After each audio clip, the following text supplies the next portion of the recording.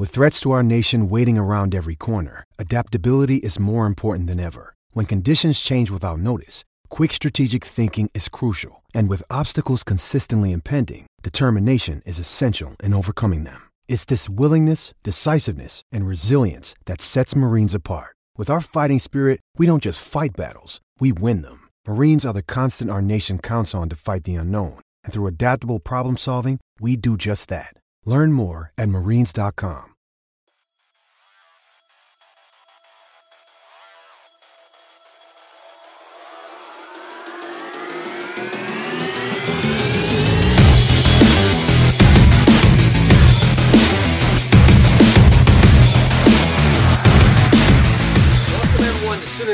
The online podcast of Heartland Sports. Heartland-sports.com is where you can catch us. I'm Matt Hofeld along with Rich DeCray. Dude, I'm going to laugh every time you do that because of the point. Yeah, well, I can't help it. Here's the thing. I can't help it. I'm not expecting it either. The first time in 3 months, we are together in the same recording studio back in Oklahoma. That, if you heard that, that was a fist bump back in the good old United States of America. So, look, we got to start. We're always going to talk about football because football is the dominating topic when you're talking about Oklahoma athletics. But you got to start with basketball. The Sooners, they end the season at 20 wins. They make an impressive, super impressive first round, just demolishing of Ole Miss, fall to Virginia in the second round. As impressive as the first round win was, I went to Twitter Sunday night and I looked through some things. I don't know, Rich. I can't bring myself to saying it was disappointing. It was disappointing from the standpoint that the season's over, and anytime you make a run in the tournament, you win that first game, you start thinking, well, maybe we are Cinderella. You and I had talked the week before. I would rather play Virginia than Tennessee. I know, spoiler alert, you got Tennessee picked to win it all. But it's disappointing from the standpoint that the season's now over. But when you look at the grand scheme of things and what Lon Kruger did with these guys, you got that massive slump they went through, late January into February. The fact that they made the NCAA tournament as a 9 seed, they won the first game in dominating fashion before getting bounced out. I mean, Virginia was just a better team. I mean, that was when you watch that game, you see better basketball players, right? I mean, it's just that it was not a we should have won this game and lost it, ended up losing it like Oklahoma did in Austin, Texas. It was we went up against literally one of the best basketball teams in the country. They've only lost 3 times this whole season, the top scoring defense in the country. And you lost by a respectable margin. Nothing to be ashamed of. Or am I totally off base here? I would completely agree with you in the fact that I wrote an article stating that it wasn't a disappointing season. I didn't think they exceeded expectations either. The only surprise that we get is Oklahoma enters the NCAA tournament and potentially gets that first win. Those are the 2 surprises I think you have from the beginning of the season that no one was really predicting at that point in time. Needless to say, you do have to look at what Lon Kruger had to work with, because coming into this season, Matt, I don't know if you remember, we had Cameron McGusty, who was really expected to take over as one of the leading scorers of this team. Granted, that was based off of a freshman season. He had a sophomore season, which he saw his minutes significantly dwindle because of the presence of Trae Young. That's natural to expect. A guy who's a top 5 draft pick in the NBA draft, well, of course you're going to play back up to a guy of that caliber. Secondary to that, you had Jordan Shepard, who was a point guard as well, playing that position. Needless to say, when you look at Oklahoma and what they had to work with, they lose Jordan Shepard, they lose Cameron McGusty, they lose others because of graduation or exhausting eligibility, but they're only bringing 2 signees on as members of that class. It's not enough to replenish what Oklahoma was losing because they didn't expect the attrition. So looking at, again, what Lon Kruger did with what he had, I think you've got to give him a bit of a hat tip. And granted, this is hindsight, and we all know that's 2020, but still, I believe you've got to give him a hat tip for the season, not only did they enter the NCAA tournament, but they got to that 20-win mark. But you said that they didn't exceed expectations, and I think they did. I mean, I remember having conversations back in December saying I didn't think this team would be an NCAA tournament team. Then I caught into all the hype of the preseason success, and then you hit conference play, and for the second year in a row, you see Lon Kruger take a team that's ranked into conference play and then just really kind of fall on their face. And I don't want to rehash. I mean, we know what the problems were. The problems were the inadequate ability to score by multiple players in the same game. Now, they had multiple players who could score. They just couldn't all score in the same game. But the fact, again, that they made the tournament, that they won that first game and then lost to Virginia, to me, I say that it exceeds expectations. And it's crazy. You see this team go through what I believe one of the lows, like the lowest low to me of the season, was probably losing that West Virginia game in the opening round of the Big 12 tournament. And to see them, the way they were able to come back and to really, I mean, the best game to me that they played all season long was against Ole Miss. I agree. And to come off of that low of losing on a last second shot that was, a real toe on the line by Christian James. So I don't know that I can say that they didn't exceed expectations. I think they did, because honestly, my expectations for this team were pretty low going in. And I feel like based on attendance numbers and so forth, that I'm not the only one who had those expectations. See, this is my counter argument, because when we look at the preseason, Oklahoma, not ranked, they climb into the rankings, they fall out. But if we go back to the preseason just in the Big 12, Oklahoma's picked to finish 8th. Where did they finish? They finished 8th. No shocker, right? They didn't finish 8th. Yes, they did. No, they didn't. Yes, they did. Oh, all right. Keep talking, because they finished 8th. You're going to go look it up. I'm going got to it here challenge on my cellular device for you so that you can actually see the rankings. And Oklahoma finishes number 8. TCU below them, or above them in this one. And West Virginia, no, see, they didn't finish 8th. They below. finished tied for 7th. Okay. That's well, how whatever. that works when you have the same Whatever. conference record. It's all Actually, didn't OU sweep TCU this year? I believe so. So they would actually be ahead of TCU in the ranking. So if they would finish 7th. I need to Okay, you want to retract it? Sure. Lean in the sure. microphone and say you were wrong. I will retract it. I was wrong. 8th, 7th. Is it that big of a difference? No, I think it is, not because in the grand TCU scheme didn't of make the things. tournament. I get that, and TCU's doing pretty well in the NIT. Right now, needless to say, Matt, like I said, I'm looking at where were they preseason, because all the attrition, all the graduate transfers had already come on board. What was this team expected to do? They were in the ballpark. Is that better for you? They were in the ballpark of where they were expected to finish. Like I said, I give you the NCAA tournament, and I give you getting out of the first round. Those were surprises, but those were all predicated on the simple fact that Oklahoma beat Kansas. Mm-hmm. If they don't get that win, again, I'm still of the opinion they're out. No, then we're having a completely different conversation. And I agree with that. Not only do I think they were out if they don't beat Kansas, that I agree. That's the game that got them in at the 19-win mark. But I felt like in a moment, the loss to West Virginia in the opening round of the tournament was just as good as that West Virginia or that Kansas win was. The West Virginia was equally as damaging to me, that loss. And so that, to me, and again, we were on separate, we talked about this last week, we were on separate ends of that argument where you felt like it doesn't matter what they do in the tournament. I felt like losing to West Virginia puts them on the bottom side of the bubble, but the fact that they lost to West Virginia and still remained a 9 seed, I really thought Oklahoma was looking at a possible play-in game after that West Virginia. Hey, which brings me to time, kind of taking a time out from Oklahoma talk.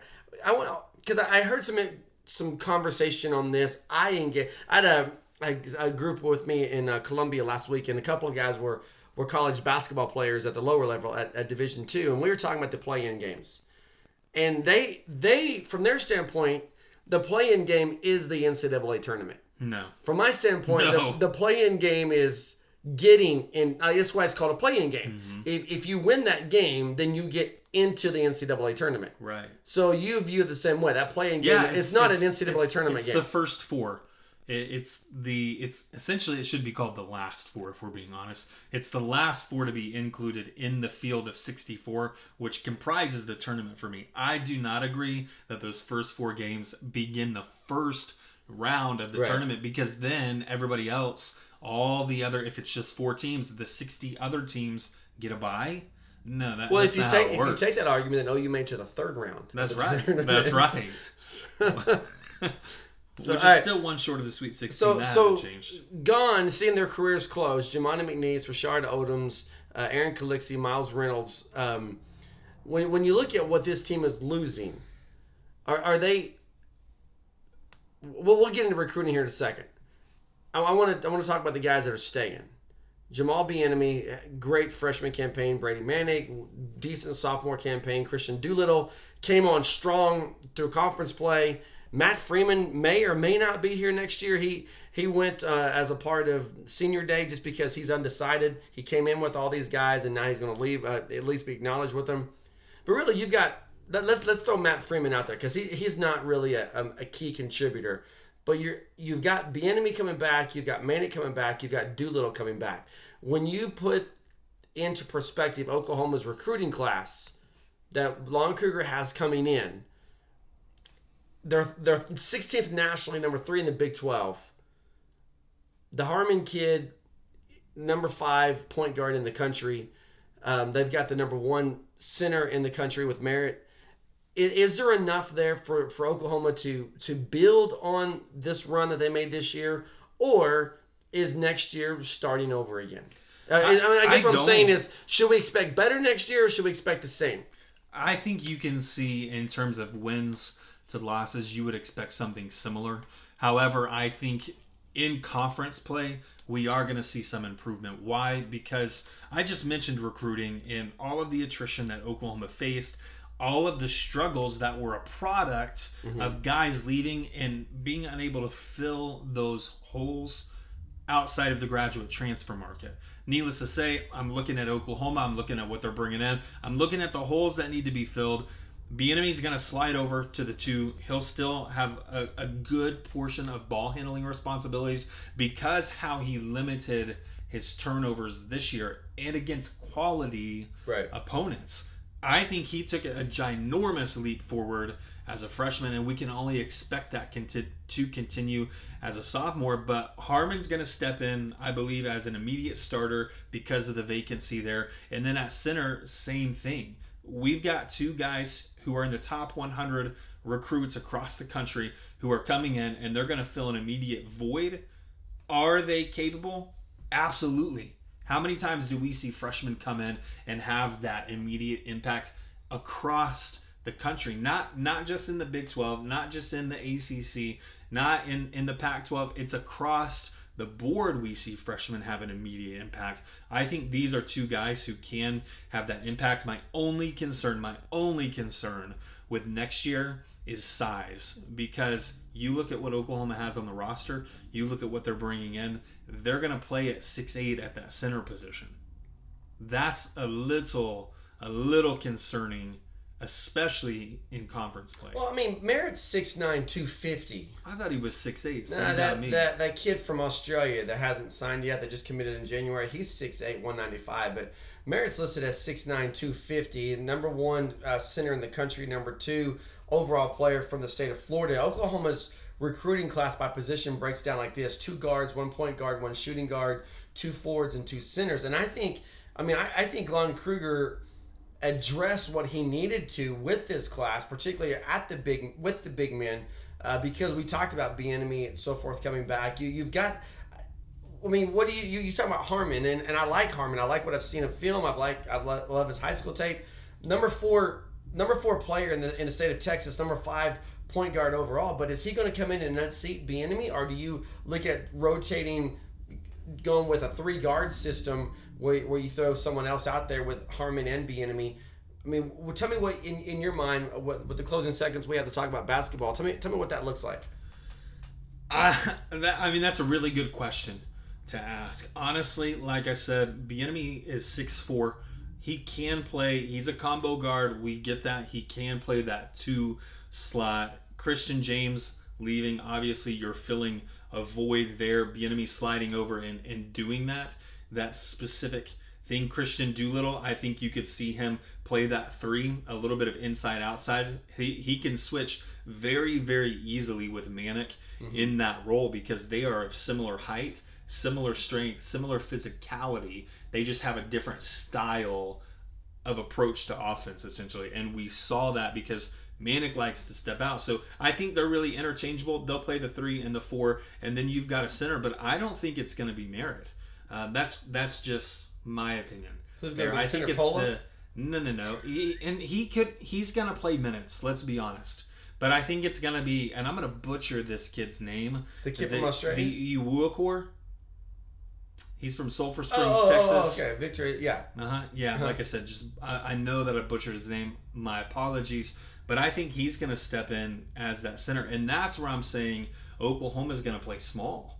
I'm intrigued by that because you're talking about size. Mm-hmm. He's 6'8", 210, where Merritt's 6'9", 250. I mean, he's given up 40 pounds to Merritt. And what all I'm saying is, when you look at Oklahoma, and a lot of it was due to the Jamani McNeese injury, but they got bullied inside. I mean, think about the loss to Virginia. How many blocked shots the Cavaliers had? How many easy shots? Well, that's what I'm saying, because there wasn't a big body in there. And so I'm curious about that, because I would say Merritt, but we don't know, and we won't know these answers till we start talking about it for real in October. The only question I have left when we're talking about Oklahoma in basketball and recruiting was whether Lon Kruger addressed the big issue of scoring. Because Bieniemy he's a guy who takes care of the ball. Facilitator. Yeah, facilitator is a good word. He's not going to turn it over much. He's going to dish out the dimes, but he's not a guy you're going to call on to score. Brady Manning's going to have to get a lot more consistent, and Doolittle's going to have to pick up where he left off. But you still need more scoring, and that's the big question I have. I want to just finish this up. We're already over time on this section, but I want to finish this up by saying I think the one thing. The best thing that came out of this one game NCAA tournament run, I guess 2 games, the one win, is that it should have, for the majority of Sooner Nation, it should have restored their faith in the fact that Lon Kruger does have the ability to coach basketball.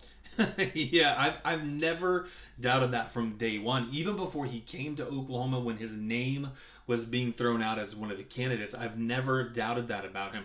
In fact, you can even look at what the numbers say about Lon Kruger to further back up that point, because he's the only coach in the NCAA, in the history of the NCAA, to coach 5 teams to the NCAA tournament, right? Yeah. I just know that a lot of people there was beginning to be talk about the hot seat for Lon Kruger, and I feel like this run to end the season probably cooled that off some, so to speak. He's Rich, I'm Matt. You're listening to Sooner Nation, the online podcast, Heartland Sports, heartland-sports.com. Hey, it's Kaylee Cuoco for Priceline. Ready to go to your happy place for a happy price? Well, why didn't you say so? Just download the Priceline app right now and save up to 60% on hotels. So whether it's Cousin Kevin's Kazoo Concert in Kansas City, go Kevin, or Becky's Bachelorette Bash in Bermuda, you never have to miss a trip ever again. So download the Priceline app today. Your savings are waiting. Go to your happy place for a happy price. Go to your happy price, Priceline. Hey, Rich, you like candy bars, right? Every now and then. I mean, every now and then. I'm trying to quit this addiction to sugar. Whatever, right? So you like candy bars, right? Every now and then.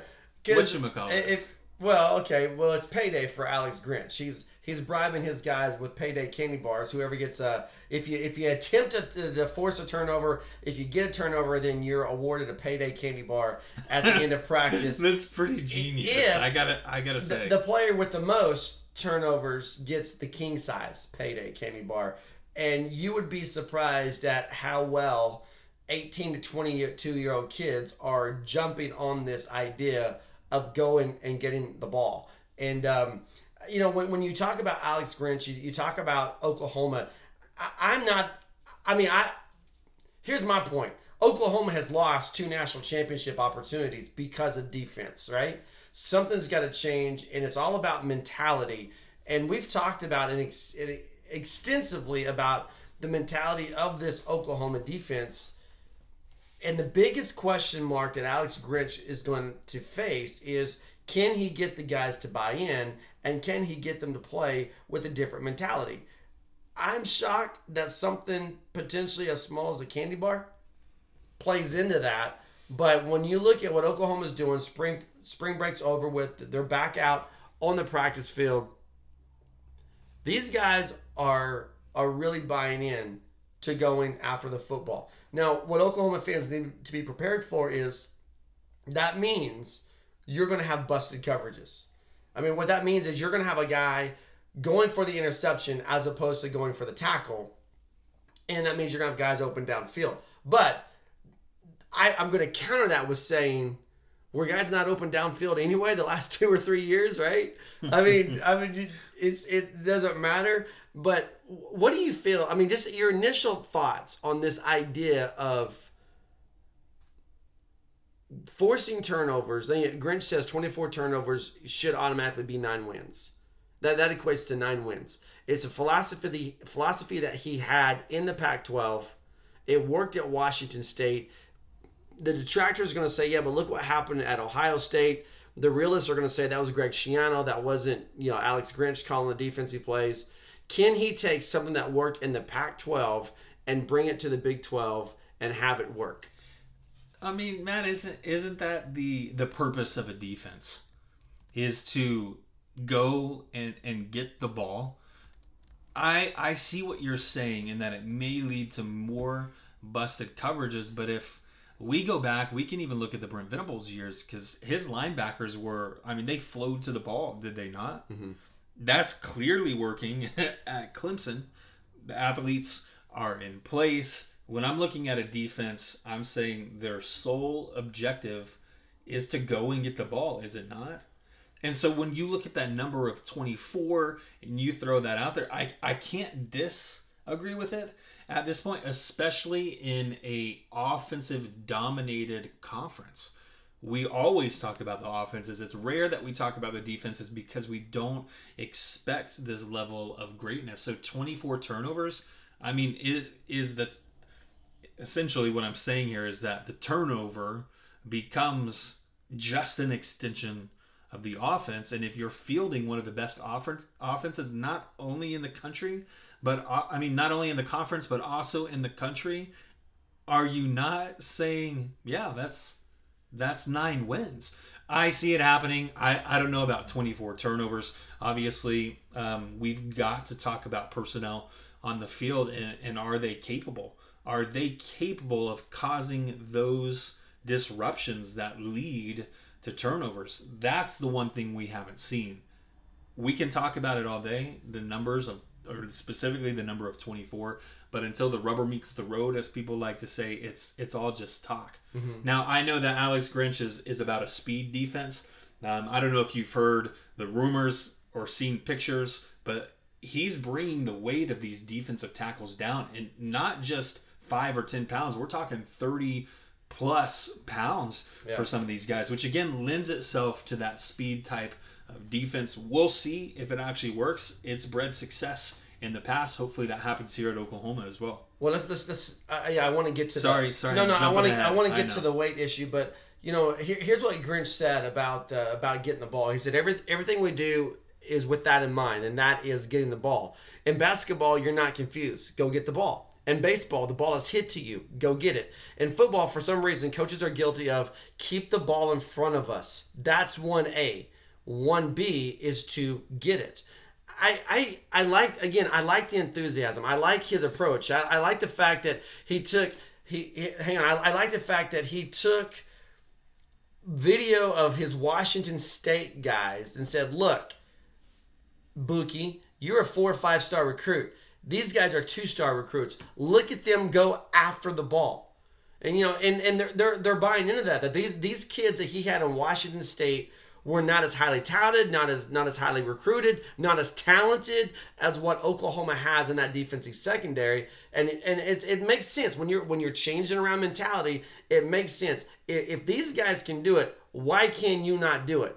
And you go back, the biggest frustration that a lot of fans had with Mike Stoops was that massive cushion. He was so afraid in this Big 12 conference, so afraid that people are going to go deep on him and get burned, that he would give up underneath. I think you're going to see that change with Alex Grinch because he wants to challenge teams to throw. Well, that shouldn't be hard in the Big 12. I mean, he wants to challenge teams to throw because the more they throw, the greater your opportunity at getting the ball. But Oklahoma fans need to be aware that when you get into this, you're getting into a risk-reward type situation.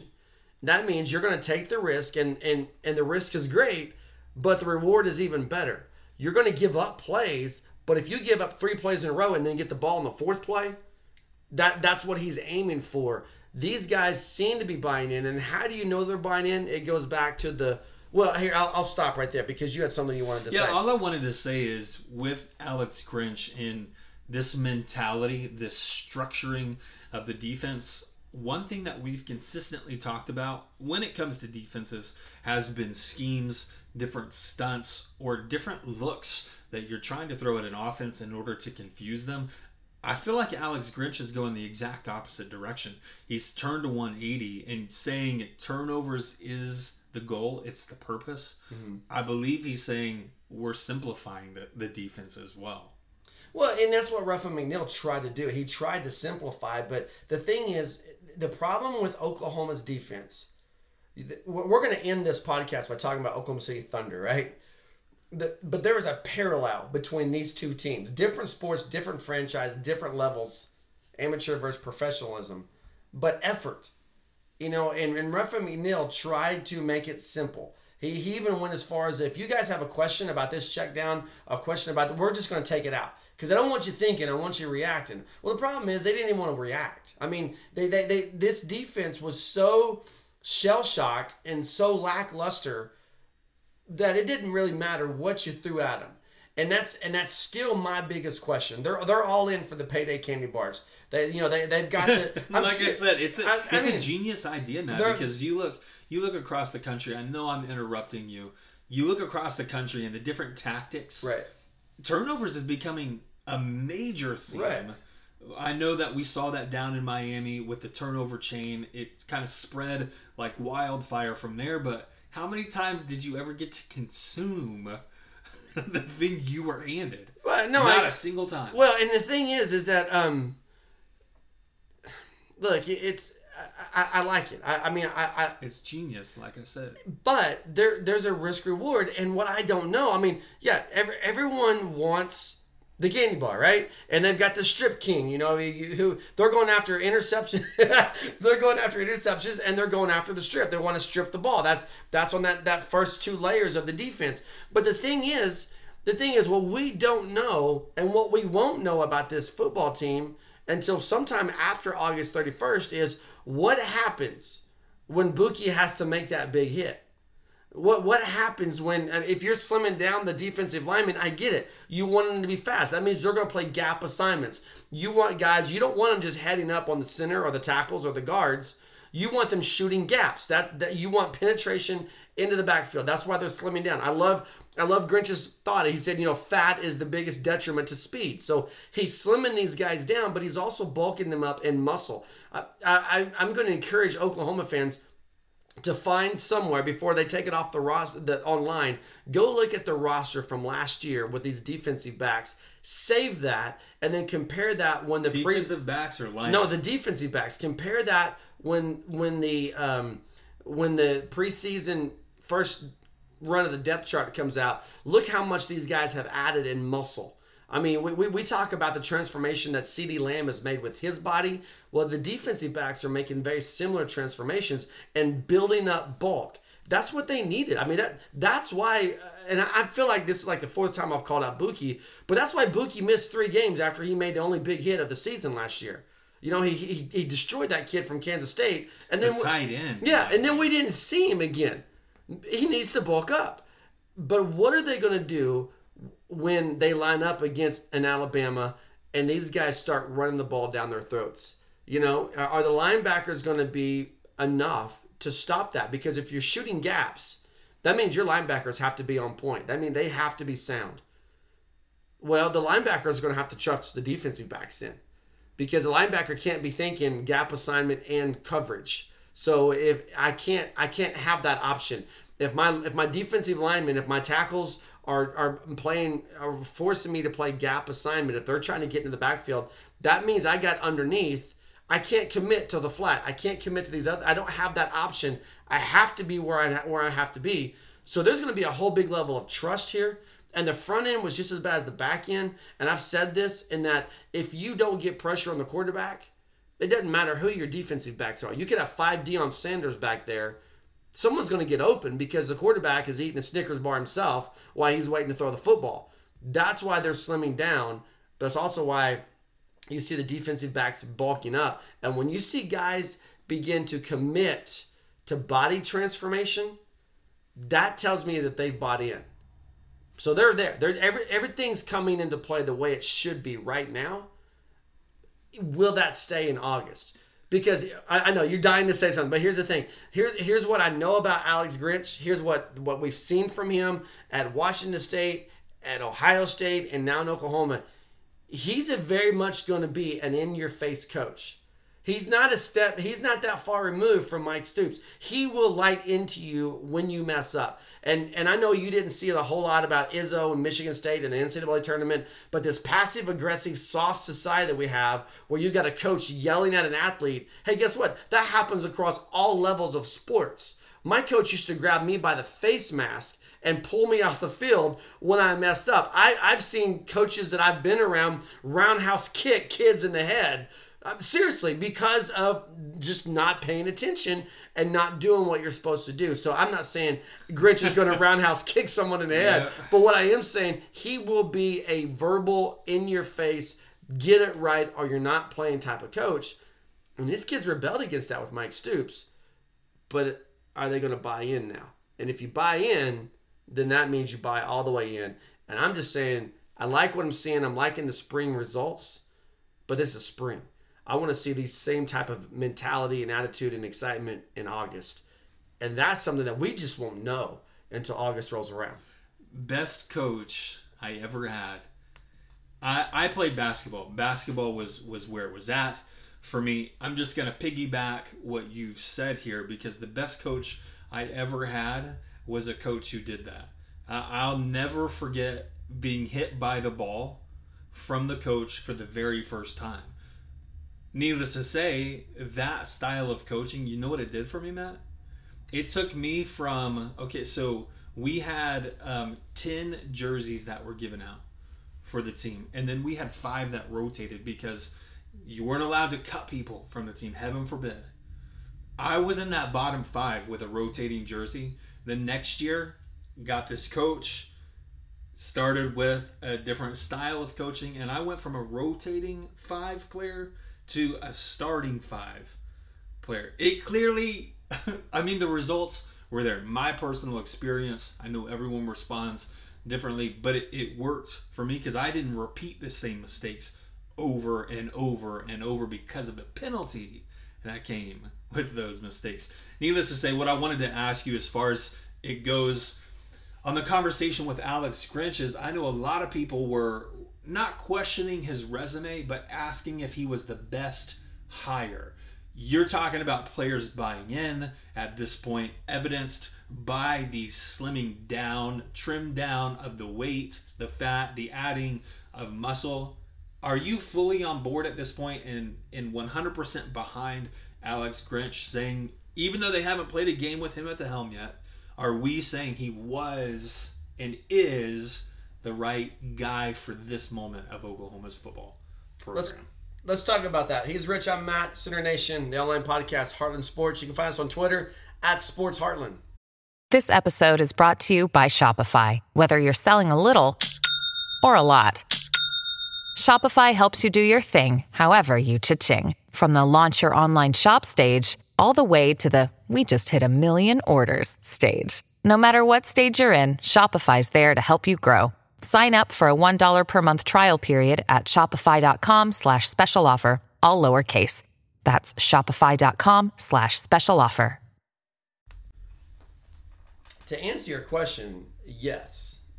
I don't know if you want to go all the way back to when this search started following the Orange Bowl loss, but Alex Grinch was one of the guys that I initially said was, and the reason why is because of the connection to Mike Leach. Because when you play in an offense that's fast-paced, like what Lincoln Riley puts out there, an offense that scores a lot of points in very few seconds, your defense is exposed. Your defense is on the field with more frequency than what they would be in a traditional SEC style, 3 yards in a cloud of dust type offense. That said, there's still question marks on this defense. One guy coming in and changing the mentality is not going to make this defense night and day better in 2019. They'll be better. I believe they'll be better if they bought in. But if you remember the other thing I've said at this, there's going to have to be a purging of the roster. You're going to have to get rid of some guys. And you can do that through attrition. You can do that in the summer and just say, look, man, have you heard about the transfer portal? It might be something you want to check out. I mean, there's different ways you can do it. And I think what I like about it is that so far it seems like everyone gets an opportunity. It's a clean slate. Everyone gets the opportunity to come in and start fresh and go. But that said, I believe that and I've coached football. I played football and I coached football. The hardest thing to change in football is a kid's mentality. It is. And I think you're going to see some of these younger guys that are this freshman class come in, and suddenly you're going to start seeing them move up the depth chart, not because they're more talented, so to speak, but because they're coming in with this mentality that Grinch needs. And these guys, these coaches, it's crazy. You've got a coach and you've got an analyst. You've got guys at practice now who just watch players. They analyze it. I mean, so you can go to your defensive analyst and you can say, hey, I want you to watch my safeties. I want you to watch my corners. Tell me, they don't have to worry about schemes. They don't have to worry about anything. They're just watching that player. They're watching his mood. They're watching his effort. They're watching his excitement and enthusiasm, and they're watching what he doesn't have. And he's going to go back and say, hey, this kid right here, he quit on 5 out of 10 plays because he got beat. This kid right here, he pulled up instead of making a big hit. Those are the type of things that it's the hardest thing to change of a player, regardless of the sport. Mentality is the hardest thing to change. And Oklahoma has some guys who had bad mentalities. It's just, yes, Mike Stoops needed to go. I don't believe he needed to go mid-season, but he needed to go. But the defense actually got worse after Mike Stoops got fired. That's well, fact. For a brief period of time, it appeared better. Well, because you play the 2 worst offenses in the Big 12 right after that. But the reality is the defense got worse post Mike Stoops. I like Ruffin McNeill. I think Ruffin McNeill's a heck of a coach. But Ruffin McNeill didn't have time to get to these guys mentally. And I don't know if Alex Grinch does.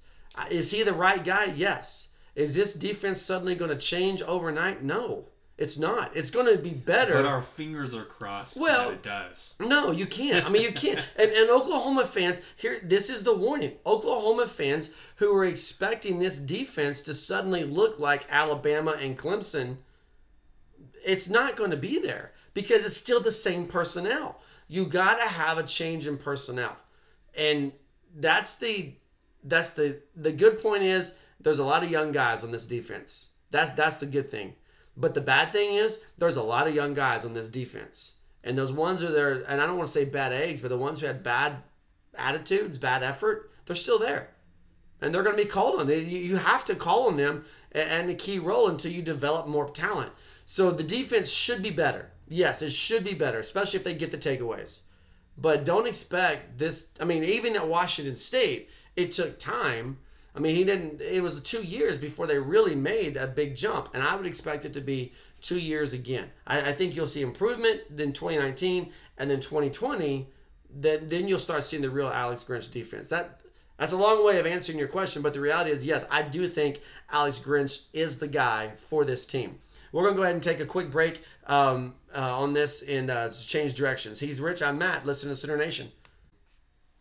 Here's what it comes down to, Rich. We'll close the door on this defensive talk, and I'll let you have the final say since I've dominated the conversation. But I think what it comes down to is that bulldog mentality. I mean, you have to have the mentality of, that's my ball. One of my favorite movies is The Replacements. Have you seen that movie with Keanu Reeves? Yeah, you know the guy that's he was the former cop and he's the linebacker, and Gene Hackman looks at him and is like, "Go get me the ball," and that scene where he goes and that's the mentality that every player on this team has to have, and regardless of who the competition is, they have to have the idea, I'm going to get the ball. The flip side of that is Waterboy, when they can't get him to turn that switch on. Yeah, well, okay. He's just poking and pushing that guy. We have completely and he pokes him in the digressed. eyes. Completely digressed. Okay, I'm going to read you a comment, and you tell me what you think this means, all right? Okay. Cliff Kingsbury. In regards to Josh Rosen, Cliff Kingsbury says, I've talked to Josh, and he understands it's a business. What does that tell you? Just with no further context. Yeah, no further context. What it tells me is a conversation has been had in which Josh Rosen has been told there's a handful of things that he could have been told, but ultimately they all point towards him not being the starter at Arizona next season. Well, and I think you hit something kind of nail on the head there, that maybe not a starter. They may not have to get rid of Josh Rosen to get Kyler Murray. And it's just a heavy contract. Well, here's something to think about, though. Do you know how much the Cardinals paid Sam Bradford last year? I don't. They paid Sam Bradford $20 million. $20 million. And they ended up releasing him. They ended up letting him go and not... he didn't even... ultimately you go to Josh Rosen because Sam Bradford just underperformed. He was underwhelming. But the thought is, even if Kyler Murray has the number one overall pick in the draft contract, he's not getting $20 million. $20 million is going to be more than, if you keep Josh Rosen, $20 million is going to be more than what you're going to pay Kyler Murray and Josh Rosen combined. If they've got that kind of cap money... you don't have to get rid of both of them. I still think Josh Rosen stays on the market. I think they're just shopping around for the right trade at the right time. And what's crazy, there is a possibility that Josh Rosen has a terrible rookie season, kind of figures some things out on the next level, and develops into a quality quarterback. I'm not saying that he'll be a starter for the duration of his career, but he could be a quality backup quarterback or a quality guy who sat on the roster and then enters that starting role with a new team. We've seen it happen on numerous occasions with other quarterbacks who weren't necessarily highly regarded. I mean, they weren't first-round draft picks either, so there is some differences there. I'm saying the possibilities for Arizona keeping him on the roster may actually be a good thing once it all plays out. Yeah, I mean, it gives you a quality backup. If you take Kyler Murray number one, you're Cliff Kingsbury. You're known for this type of offense. We've talked about the marriage. It's the perfect marriage, match made in heaven.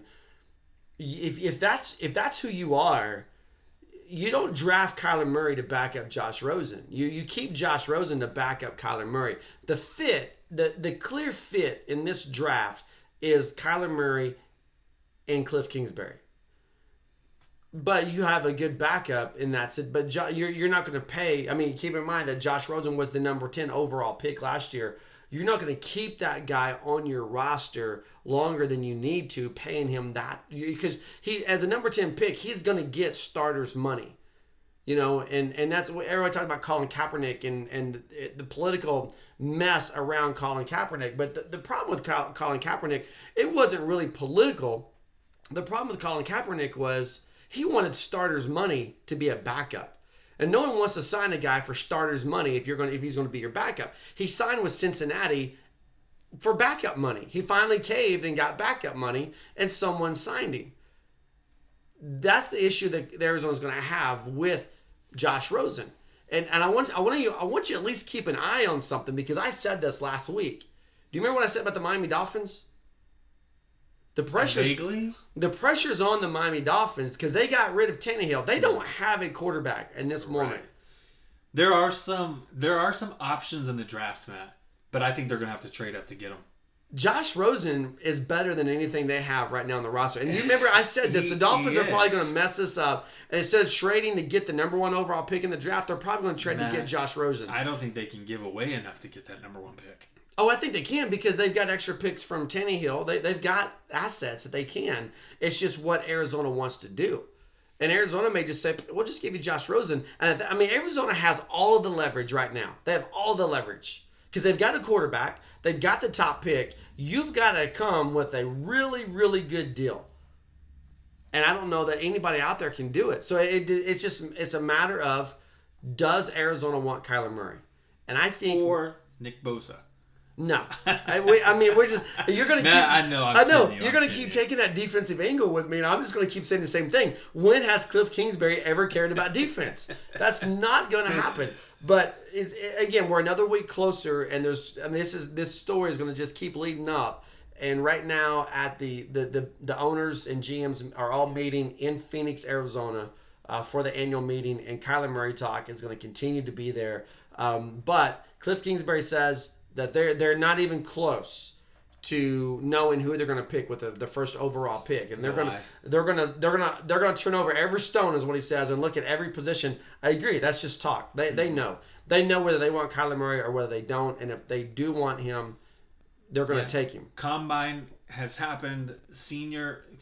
Pro Day has happened. You know who you're taking. You have all the measurables, all the film that you need on every candidate. You have even more than just on Kyler Murray. Obviously, if you're looking at trading down, you know essentially who you would trade down for and where they're going to go in this NFL draft. I'm not buying it from Cliff Kingsbury at this point in time, but I will tell you, back to the comment that was made, it's just one in many of a string of comments that have really centered around Josh Rosen. And it's unfortunate for him as an individual to be in that moment, but you remember it started out Kingsbury in college as a collegiate coach said, I would take Kyler Murray with the number 1 overall draft pick if I had it. Finds himself in that situation. Of course, that's going to come up. You have to know, and knowing that conversation is once again going to resurface, I believe Cliff Kingsbury prepared himself for that. And in that preparation, what did he say? For now. He's our guy for now. And of course, everything heated up from there. It continued and it spilled out into other personalities. It spilled out into other people who surround that franchise. Needless to say, Kyler Murray's going number 1. At this point, Matt, I'm like 97.6% sure. Yeah, and I'll take it a step further. Kingsbury gets fired from Texas Tech, goes to USC, gets through National Signing Day, then all of a sudden he's interviewing with the New York Jets and the Arizona Cardinals, never even gets to coach a game at USC, spurs the Jets, so to speak, to go to Arizona. Why? I would argue so he can get Kyler Murray with the number 1 pick in the NFL draft. The New York Jets, both teams are a mess. Both franchises are a mess. Well, the Browns don't want him. But only one franchise has the opportunity to get Kyler Murray. And I really believe that's why he's in Arizona. I believe that's why he left USC. I feel like there's a thing there. All right, Oklahoma baseball. The Sooners clean sweep of the Kansas Jayhawks over the weekend. Best record in the Big 12, 21-4 overall, 3-0 in conference. Doing it with pitching once again. Big 12 weekly awards are out. Oklahoma has a pitcher named in those awards. Is it time to buy in and to believe that this is what we're getting? This is a real strong pitching team with timely hitting. They're not necessarily a bunch of power hitters that are going to slug through some wins, and that's what Pete Hughes tried to do. He tried to put together teams that were just so loaded offensively that they would out hit anybody. But then you overlook the pitching side of it. Skip Johnson's come through the other, just complete opposite angle. He wants a strong arm bullpen, and that's what he's got. Sooners sitting pretty good right now, 21-4. Looking at this team, there are definitely improvements. But you could also ask the question of who has Oklahoma played at this point in time? Have they cut their teeth on quality opponents and still come out ahead? Or are we going to see, as we get a little bit into the mix of conference play, are we going to see some of these numbers shift? And I'm talking about wins versus losses, because there are quality opponents, the TCUs, the Texas Techs, the Texases of the Big 12 Conference. How will Oklahoma fare against them? Even a West Virginia. I mean, Baylor's put together quality teams in the past as well. So again, I'm just waiting to see how they do through this run of conference games. And we may find out a lot about them. Is it tonight they're playing in Stillwater? Yeah. Tuesday night. They're non-conference Bedlam in Stillwater tonight. And you mentioned West Virginia. Oklahoma travels this coming weekend for a 3-game set at West Virginia there in Morgantown. And the thing is, you look at their schedule. I think the best win they have was taking 2 of 3 from Rice at this point. So you're right. They haven't played the TCUs, they haven't played the Texas, they haven't played the Baylors, but I feel like even Texas Tech is going to be, I think, pretty tough in conference. But I feel like based on early results, you go back to the Pete Hughes days, and I like Pete. I mean, Pete was good to the media. Pete was good to the players. I mean, I don't know what all transpired with him no longer being on staff at Oklahoma, but there was always those early season losses that just kind of frustrated you because you thought, man, they dropped this series or they dropped that, and they shouldn't have if they would have had better pitching throughout the entire staff, which, again, that appears to be, to me, the biggest improvement that we've seen now in the second year of Skip Johnson is the way that he's developing arms. I can't refute that statement because it is it's not the exact same pitching staff. We do see numerous players who were under Pete Hughes who didn't experience the same level of success, even with Skip Johnson as the pitching coach on this or with this ball club. Skip Johnson taking over, implementing his own regiment, if you will, is producing those results. And I do have to attribute it. I've done this before. I'll continue to do it to him and his system currently. Well, baseball's not the only team that got a clean sweep over the weekend. If you take that short 5-minute walk from the baseball stadium, still not 5 minutes. From the baseball stadium to the softball stadium, the Sooners in Lubbock over the weekend sweep Texas Tech, ended with a run roll victory on Sunday. Grace Green, Big 12 Player of the Week. Mariah Lopez, for the first time this season, Mariah Lopez looked vulnerable in that opening game of that series where they had to lift her early, but Shannon Sale comes in and does what she does best. I mean, she's just a solid pitcher, a strikeout pitcher, and she kind of salvages game one. It went from a tight game to a comfortable win for Oklahoma. And the reality is, Oklahoma, we talked about the baseball team, strong pitching, coming along with hitting. Oklahoma's softball now is they're getting you on both sides. I mean, they're continuing even when, and this is where we've talked about the depth of Patty Gasso's arms. When you have a bad performance like what Mariah Lopez had, I think I said the opening game, but I'm pretty sure it was Saturday. Mariah Lopez struggles, and then you just go to Shannon Sale.